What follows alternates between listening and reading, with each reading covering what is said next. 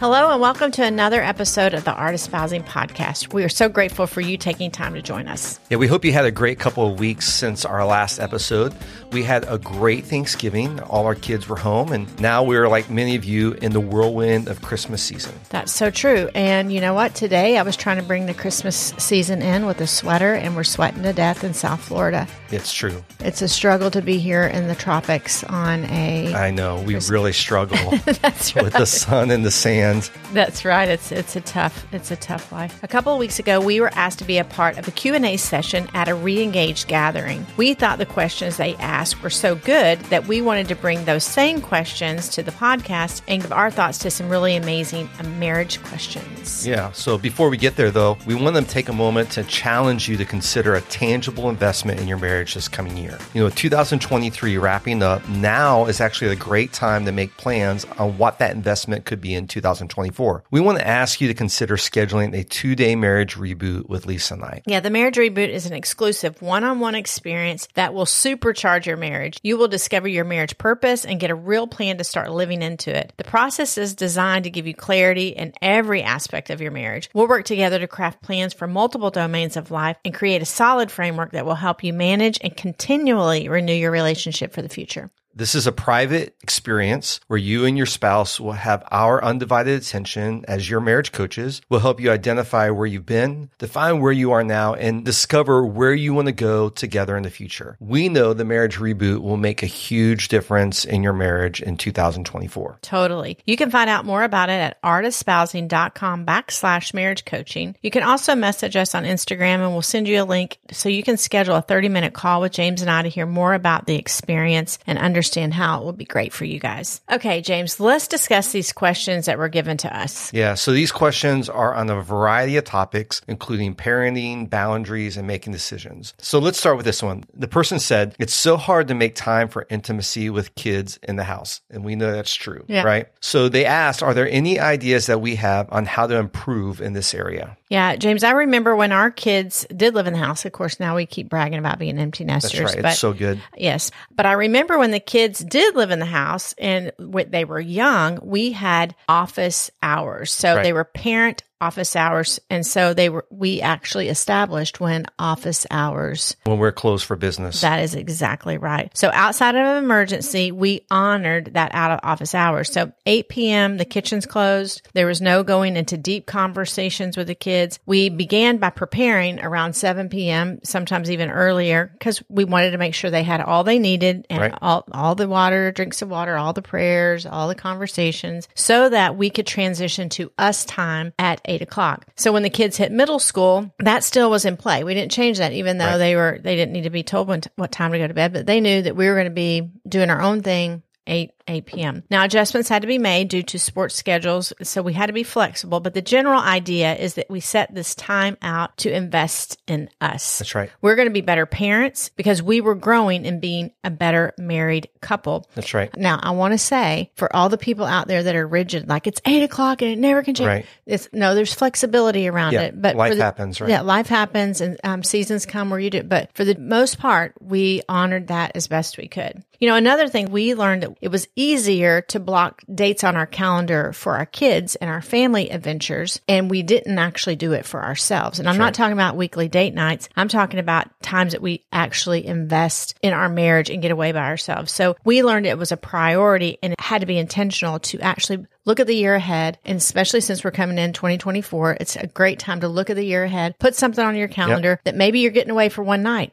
Right. We do 10 days, we get away a long time. Right. But we're empty nesters now. We didn't do that when we were younger, right? But you can never underestimate the value of just one night away in a local Airbnb. So plan that. And then I think it's just important to recognize and be mindful to invest into your entire intimate life. We talk about this all the time. Your physical intimacy, recreational intimacy, emotional intimacy, spiritual, sexual intimacy. So in those blocks of time that we had for ourselves, we're going, which needs the investment? it. Yeah. Which part are we lacking in? If we were to rate those 5 areas, 1 to 10, which is the lowest, invest in that area. Yeah. And I think that's really important because a couple of things as you're talking that I just was thinking about was, first of all, you have seasons of life in your marriage. You know, your kids are going to, when they're young, they require so much more energy and attention. And it's time. Not forever. Right. And so it's easy sometimes to think that we have to over prioritize even our kids at a young age because of their needs. And we end up under prioritizing our investment in each other. So just realize that every season's going to have a different need that your kids are going to bring. And it is a season. And we actually can help manage when those seasons come to an end. You may not be able to do 8 o'clock every night, but if you set the intention that, hey, 7 to 8 o'clock to be able to get them in bed, they're going to bed earlier maybe, then you're setting the intention. When our kids were teenagers, they're staying up later, but we still had to have the intention to go, in this season, here's what this means now. And so that's one thing. The other thing I think is really important too is to be intentional, like you said, with date nights, but to really leverage childcare, leverage the resources that you can. Maybe it's somebody from your church or it's a family member that at least once a month you're doing that. And that makes, we know that childcare is a thing, but sometimes we under prioritize that investment maybe because we feel a little tight in finances one area. I would say prioritize that so that you have some time away. You know what? We were just talking to a young couple. They're pregnant with their second. Their firstborn is 2 years old. And in talking to the couple, we mentioned Saturdays are a date day. Right. It doesn't have to be in the evenings. Right. That people don't have to actually come to your house, get kids to bed. And it was not ever even on their radar that they actually could do a brunch on Saturday morning and maximize even weekend times to go. It doesn't have to be in the evening because we think date night is a night. Right. And it can be a date day. Yeah. And it could be just for an hour, which is still an investment. True. I had 2 other thoughts on this too, is you talked about our habit of what we call just the 2 of us trips, our getaways. And especially when you have young kids, having a time set away for intimacy, that that there's going to be a chunk of time that you can look forward to and so forth. So it's not just about getting away to be together or just to go on a vacation. It's actually intentional connection in all those areas of intimacy that you mentioned. So the relational, you're away, emotional reconnection, sexual intimacy, those just the 2 of us trips, we're connecting a lot in all those areas of intimacy. So it's not just about getting away from the kids. It's about intentional intimacy. That's and then really good. I think the last thing I'll just say around this with kids is you need to take advantage of open moments. And that's why all the areas of intimacy are so important. Your sexual intimacy may be more difficult when you have young kids in the house and, being pulled on all the time. That's why you have to really amp up intentionality and spiritual, emotional, recreational. Make sure you have date nights, physical intimacy of touching each other, of holding hands, so that when an open moment happens, that you can actually leverage that moment towards sexual intimacy because you've already been connected intentionally all the way. And so it's just thinking differently around intimacy that, how that we prepare for that and move forward in those areas. Right. And I think our times of getting away, it allows for us to have space, one for sexual intimacy, that we're not interrupted and all those things. But the other thing is the emotional space of me being able to process and talk to you, because that's where the space is that we're not interrupted for that of hey, I wanted to connect with you about these things and dream, or even maybe some challenges I would love to come and present to you, James. I know that I'm having this challenge and I'm going to be working on it. And this is the time for, and it's for all of those things.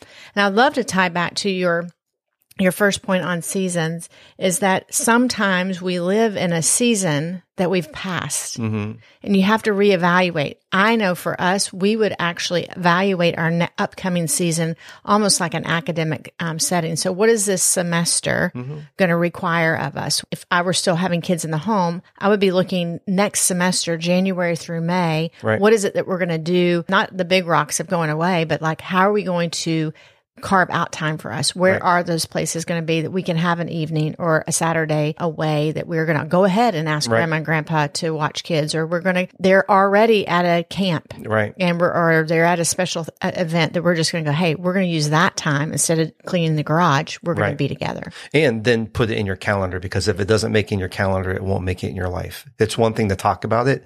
It's another thing to make tangible plans, and at least, it may not always happen, but at least you have the plan in place. And unless something different changes that plan, that you have space made for it, and it's going to make it into your life. We often say the enemy wants to divide us and divide our marriage. Well, he doesn't even have to work at it if we don't actually plan it. That's right. We're doing it ourselves. That's right. That's right. Okay. So that's the first question. The second question is this. I think this is, okay, here's the second question. Does it honor God to have a rule in our marriage requiring access to each other's devices? Yeah. I really don't like the word rule. I know, but I get the meaning of it, but I go, what are the guiding principles around this? But I would say there is no device, no friendship, even me for girlfriends, no activity that takes priority over our relationship, James, or over our full transparency. Right. So there's no device, but for me, it's probably not going to be a device. And maybe it may be a friendship that takes priority, or maybe there are women that share with other women in full transparency, but don't have full transparency with their husband. So, but in regard to a device, nothing though is more important than the commitment we have to our relationship. That reason why I struggle a little bit with the word rule is that we have to be mindful not to have a spirit of fear or need to control. And sometimes rules feel like control. Yeah. So there's a difference between transparency and control. I love this. Is it voluntary, or are you voluntold? Voluntold, yeah. Yeah. I have a desire to initiate transparency, to invest in building and maintaining trust. So I want to do my part. I'm volunteering transparency. I do spend a lot of time with some women who have issues with what they read and what they watch. Pornography and that kind of thing is not just for men anymore. Right. They have to actually remove books from their device. They have to have open devices with their husband. And so I would go to that wife, I would say, and obviously to men, is that you need to volunteer transparency. Right. You don't need to wait for it to have to be voluntold. Right. So we were recently talking to a couple around our age, and one of the spouse struggled with pornography, and it has been an issue for 25 years. Right. The healing and the wholeness of this journey is exactly that. It's a journey, and it will take possibly some radical measures, possibly a flip phone, possibly not being on social media, and possibly more counseling to get to the root of all of that, which is a financial investment to reestablish trust and to establish boundaries around what does transparency look like, because the other spouse kind of felt controlling, and you can understand because there's a lack of trust. So the control starts kicking up, which doesn't actually elicit transparency because there's fear. We want to speak hope, though, into the situation, is that if you're facing this kind of thing, is that we've seen people work through this and come out on the other side in strength and wholeness. Yeah, I think it's good. And if somebody's in that situation where they're overcoming a sexual addiction, or visual content on their phones have been an issue in the relationship, that it shouldn't be an issue to do away with it. Our past, if we're not careful, has an opportunity, especially with technology and so forth, to follow us. So there's algorithms. And so to guard the marriage and gain trust and build trust, your device is not that important as compared to your marriage. And I would just say also, if there's anybody who's had this as a tension point in your marriage and relationship of one spouse wanting access or visibility, and the other spouse is struggling with that, I'd ask the spouse who's struggling is, why would you struggle with transparency with your spouse? If you're really one flesh, united, there should not be any place that's lived in isolation. Right. So I shouldn't have anything in my life that's isolated from you if we're really one flesh and united. So I think it's really important just to, not so much about, should it be a rule? No, it should be actually a get to in a relationship to kind of go, I'm open access. You can look at my phone anytime. You can look at my computer anytime. First of all, it gives me accountability for what I'm seeing, but also just says I have nothing to hide in our relationship for one another. Right. So I don't think it's a rule, but I think a good guiding principle is full transparency and openness is really important. Yeah. So, well, I think what you're saying is so good, because if you can't get the answer, if either spouse can't get the answer as why is this then you do need to get help. And that is counseling, because there could be a root issue as to why a person may not even be looking at anything anymore. And then there's control in the other. So there's so much there that it's like, hey, why don't you get the help that you need? As you were talking about this, I was thinking about the women I've spoken to. The things that they're reading help create an emotional connection that they don't have with their husband. And sometimes, I don't know if this is actually true. This is just my experience. So I'm not speaking as a counselor. I'm just speaking as the experience I have, is that they're looking for emotional connection and they're reading material that emotionally connects.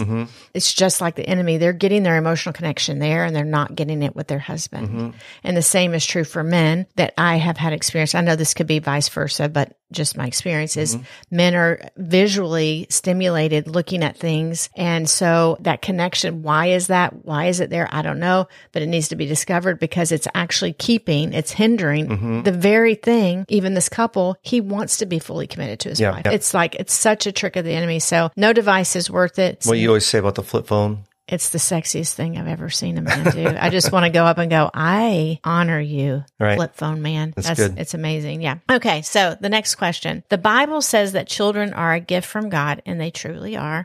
Why does parenthood feel like it takes away from our marriage instead of being a gift to our marriage? That's a really good question. I think it really comes down to priorities. It can sometimes feel like it takes away because we make kids the number one priority. And, when you're newly married, it's just the two of you, you are always together, but now this new person comes into your home, or multiple people come in your home, and now you have a responsibility, to care for and to tend to. And what tends to happen is we forget that our number one priority in the relationship is us as husband and wife. And sometimes we get so fixated, especially as kids get older, on setting them up for success and setting them up for college and setting them up for whatever they need to do, that we forget that we're not setting ourselves up for the time that the kids aren't in our home anymore. I think God never intended for your kids to forever live dependent on you and your spouse. We were talking about this the other day, that our generation growing up, the Gen Xers, we really had to fend for ourselves a lot, right? Yes. Latchkey kids and all that stuff. I remember coming home from school and, had to find my own food and snack until my parents got home. Well, today that's a lot different. And I think a lot of us have grown up and we've overdone what we didn't get as kids. And so we've kind of created this helicopter parent culture. And now we're looking at the results of that with kids growing up.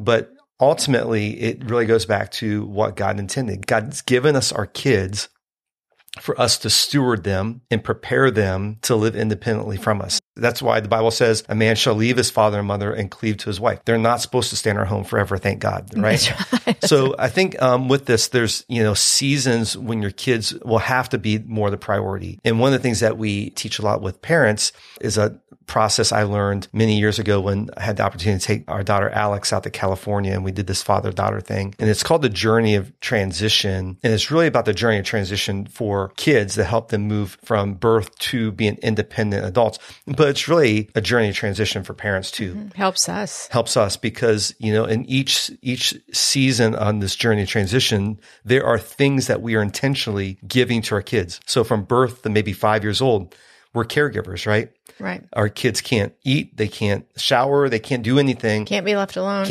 They can't change their own diapers, all that stuff. So, this first 5 years, we are the caregivers. We're providing everything they need. Well, then you move from there, from 5 to maybe 12, you're the cop. You're helping teach your kids the rules, like what's right, what's wrong, what they can do, how to stay away from harm. No is the most popular word during that season. No, don't do that. Don't touch that. Don't go there.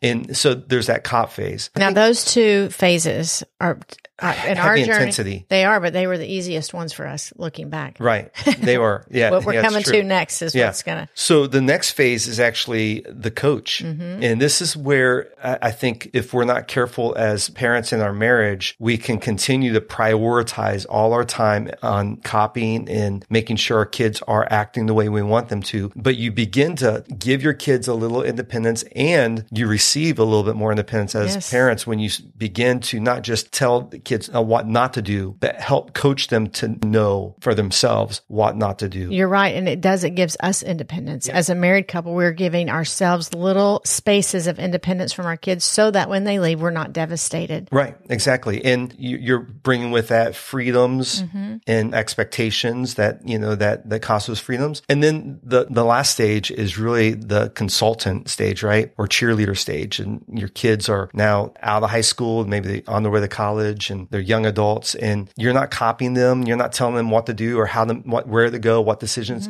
Hopefully we've done a good job during the coaching phase that they're able to make decisions on their own. They're able to earn an income on their own so that they can move out of the house and be independent. But if we continually treat them when they're 17, 18 years old, like we did when they were 6 or 7 or 8, yes, then we're constantly tied to them, and it doesn't feel like a blessing, right? It doesn't feel like a gift. It feels like it's taking away from our marriage. And again, it's all about priority.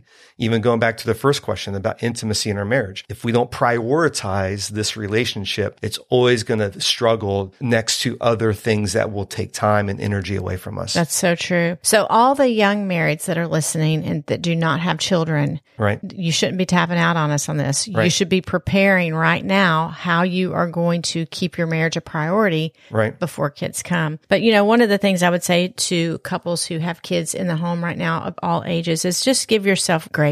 Give each other grace. I remember looking back, we hadn't done it before. All of our experience that we're talking about is from what we did and what we learned, so just give yourself grace. And James, we learned that is actually proven in science is there's a mental load for moms, that it's real. There's a calculation of we got to get them to the dentist. It's not that dads don't do this, but it's really how God has hardwired us as moms and nurturers. And that looks different. Some moms are more nurturing than others, but nonetheless, there's just a sense of responsibility that a mom has. It's a mental load. And when I learned this, I think it was helpful to me that I needed to learn how to manage that. When do I actually release responsibility? How do I do that so that it doesn't come in between you and I? But at the same time, you had to learn, you can speak for yourself, but that it's a real thing for me, and that you needed to extend grace to me, not just go, hey, you just need to stop with the kids. Right. So no, there's a give and take that I need to come and learn and release, but you also need to understand, or husbands, dads need to understand, there is a mental load for a mother that they carry that is hard to really sort. Yeah, that's true. That's true. And I think that's where you have to lean into each other's strengths and weaknesses in the season. But if you're kind of with the intention, the desired outcome of hey, we want our kids to be independent and on their own, and eventually that they're thriving and our marriage is still thriving. That's the desired outcome. We got to create the pathway to get there. Yep. And then the agency, the ability to work together along the way to do that. Good. Yeah. I just want to encourage a couple who's listening right now that they are really tense in this area. Right. Is that Reboots would be great for this. Yeah. This is where this kind of stuff, this is not counseling. This is how do you walk this out moving forward? But I would just say, talk it out. Find common ground. The truth is you both want to be great parents. You have common ground there. Talk it out. Right. Okay, let's jump to this next question. I think this is a good one too. Should there be boundaries with our immediate, extended, or blended family? And what should those boundaries look like? Great question. Yeah, this is really good. And whether you are in a blended marriage, which our next episode, we actually have Terry and Carol Moss on with us, who are going to be talking about blended family and blended marriage, which is great. It is hysterical too. These people are they're awesome. Fun. They're awesome. Or in-laws. This can be a real challenge. And we've seen this coaching a lot of couples. And actually back in season 3, we did a whole episode on mastering the art of in-laws and how to navigate those relationships with grace, and put that in the show notes so you can look at. But many times there can be tension with in-laws or extended family when it comes to expectations or from our origin story practices. Right. We actually coached a couple recently where the in-laws would only speak Spanish to their son when the wife was there and she didn't speak any Spanish. And so even though that was their origin story, their backstory, their practice, it actually caused a lot of tension in the relationship. And so you can imagine any kind of situation in a marriage where the extended family is so rooted in tradition, or maybe it's a different culture or whatever, that if there's not intentionality in how you approach that in conversations you have, they could cause tension. So it is really important that there should be priorities. And when we talk about priorities, we're talking about your yeses. Yes, we will do this. And there should be boundaries, your no's, that we won't do this, or we won't put ourselves in this situation where it's going to cause tension in any relationship that's going to impede on your marriage relationship. The biblical call to marriage is actually, again, to leave and to cleave, right? To form your own nuclear family. And so although we honor in-laws, although we honor extended family, the priority and the focus should be on each other in our relationship. So we do have to set boundaries and establish those boundaries with honor and clear communication. Why? And again, we went through a whole episode on how to do that, which we'd really encourage you to go back and listen to. Right. You know, when you were talking about honor as a married couple, newly married, and you're trying to set these boundaries and priorities, and a way to honor that, I think sometimes, especially young couples that are newly married, because we've connected with couples who are older and getting married for the first time, but I'm specifically talking about 20s, early 30s getting married, is that you can set those priorities and boundaries, but you don't have to make a big family meeting with your in-laws about it. Just live it out. Yeah. It doesn't have to be a big conversation. You're going to set those priorities, because I think it's when we try to communicate all of that we start dishonoring and causing a whole big ruckus. Right. Do you know what a ruckus is, James? It's a commotion and a big argument, tension and strife, conflict. That's right. I feel like my Southern self came out there. Okay. That's true. That's good. That's great. You answered that so well. I don't think I have anything of great value to add there and that you didn't already say. I think this is the last question then, Yeah, right? last question. So how can we involve God in our decision-making process as a couple, especially in major life decisions? I would say this season, this has been a challenge for us. I will say new roof is a big decision. Right. It's a big financial decision. So we're speaking from experience here. Yeah. But I have several thoughts how to involve God. First, to involve God, it does involve your spouse, because God has uniquely designed us to come together. And so my questions, me needing to understand, brings value, although it is quite irritating, I'm sure, to you, because you're a quick decision maker. Right. But you do move and make a quick decision, but my questions actually help us make the best decision. So involving God in the decision making is allowing us both to be collaborative. That's my first thought. I have a lot of random little thoughts here. Okay, that's great. So my second thought is come into the decision making open to God, prayerful, open for Him to open and shut doors. So don't come in with an agenda like, I know what I want to get at this roof, and this is what we're going to do, or what car we're going to purchase. I know I want this, and I'm going to, no, come in open. And then another thought I had was be self-aware. I have a tendency to use my persuasive manipulation to get my way. So that's something I've never noticed. Okay. That's it. That's me being self-aware. Right. I know that I have a tendency to do that. So I'm going to dial that down, check in my own spirit so that I'm coming a better me is a better we, even in decisions. We all need to resist pride. Right. There's no personality that doesn't come in with pride. So it's like, check your pride. My other random thought is be okay with a good amount of tension. Don't call it division when it's just natural tension. That's really That's good. a way to just start a fight and stir a fire, is just to go like, no, it's going to be tense to get to the answer. I've learned in my desire to build muscle in this season, because, we start losing muscle. So I'm trying to regain some muscle loss here.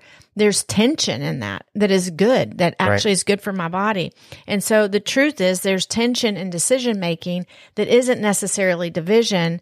So just settle down, settle down, relax into it. And then my last random thought is seek unity. Right. I know what it feels like for you and I to be in unison around a decision and what God has breathed in and spoke to and how that feels. Right. I want to wait for that. Right. I'm waiting for that as confirmation. So I know what that feels like, and that's what I want, and that's what I come with. And I think you and I both come together. That's good. Yeah, a couple thoughts around that. I think if at all possible, don't make life-altering decisions without being on the same page. there are times that ultimately one opinion or one direction needs to be taken and it prevails over the other, but it shouldn't be at the expense of unity, right? Correct. And I think the other part too is when you make a decision together, it doesn't mean that there's not going to be tension after the decision's made. So you make the decision and you manage the tension all along the way. We're in a case right now of a pretty large life-altering decision, and specifically my career, right? Right. And we made that decision together, but after we made that decision, we were in unity. We're in unity. We still are. Yeah. But there's tensions that come along the way, and we have to go back to, hey, we made this decision together. We're in unity around this decision. And so this moment of tension, we just have to manage it because we're working out the decision that we've already made. Just the reality of fighting for unity, right? Always looking to prioritize unity in a relationship. I think all these questions kind of go to that, right? Right. It feels like a hodgepodge of topics, from boundaries to intimacy to decision making, but all of them at their core have to do with fighting for unity when our kids are younger and we're having a hard time with intimacy, fighting for unity with extended families and boundaries and decisions, fighting for unity when we have to make major life altering decisions. And when we seek unity, when we fight for unity and we seek God's direction, that He's going to be in the midst of it. And I think that's really powerful because we're never always going to get everything right. But if we seek and turn our hearts towards each other and turn towards unity, then we're going to be able to weather any of these seasons that we go through in these decisions. So hopefully these questions were helpful. It was great for us just to have this conversation. I love this. Again. I wish we could get some questions from, because these are real live questions people are asking. Yeah. So we think we're coming to podcast content. We're trying to filter what we feel like people are wanting. But I love this. I'd love for people to email us questions. Yeah, if you have questions or things that you want us to talk about on the podcast or comments about what you even heard today, connect with us. You can email us at hello@artespousing.com. You can also jump on Instagram and direct message us at artespousing. I love it. Even if it is a hodgepodge of questions, That's right. It's great. So we would also love for you to sign up for our email list. With every episode, we send out an email with a direct link to the show and some news about what's happening with Art Espousing. You can sign up with the link in the show notes or on our Instagram bio. So as we said, on our next episode, we have Terry and Carol Moss, founders of One Flesh Ministries, and we'll be talking all about marriage in the context of blended families. It's going to be a lot of fun. You will not want to miss it. So we hope you'll join us for that. Have a fantastic week, and we'll see you next time on the Art Espousing podcast. Until then, bye-bye.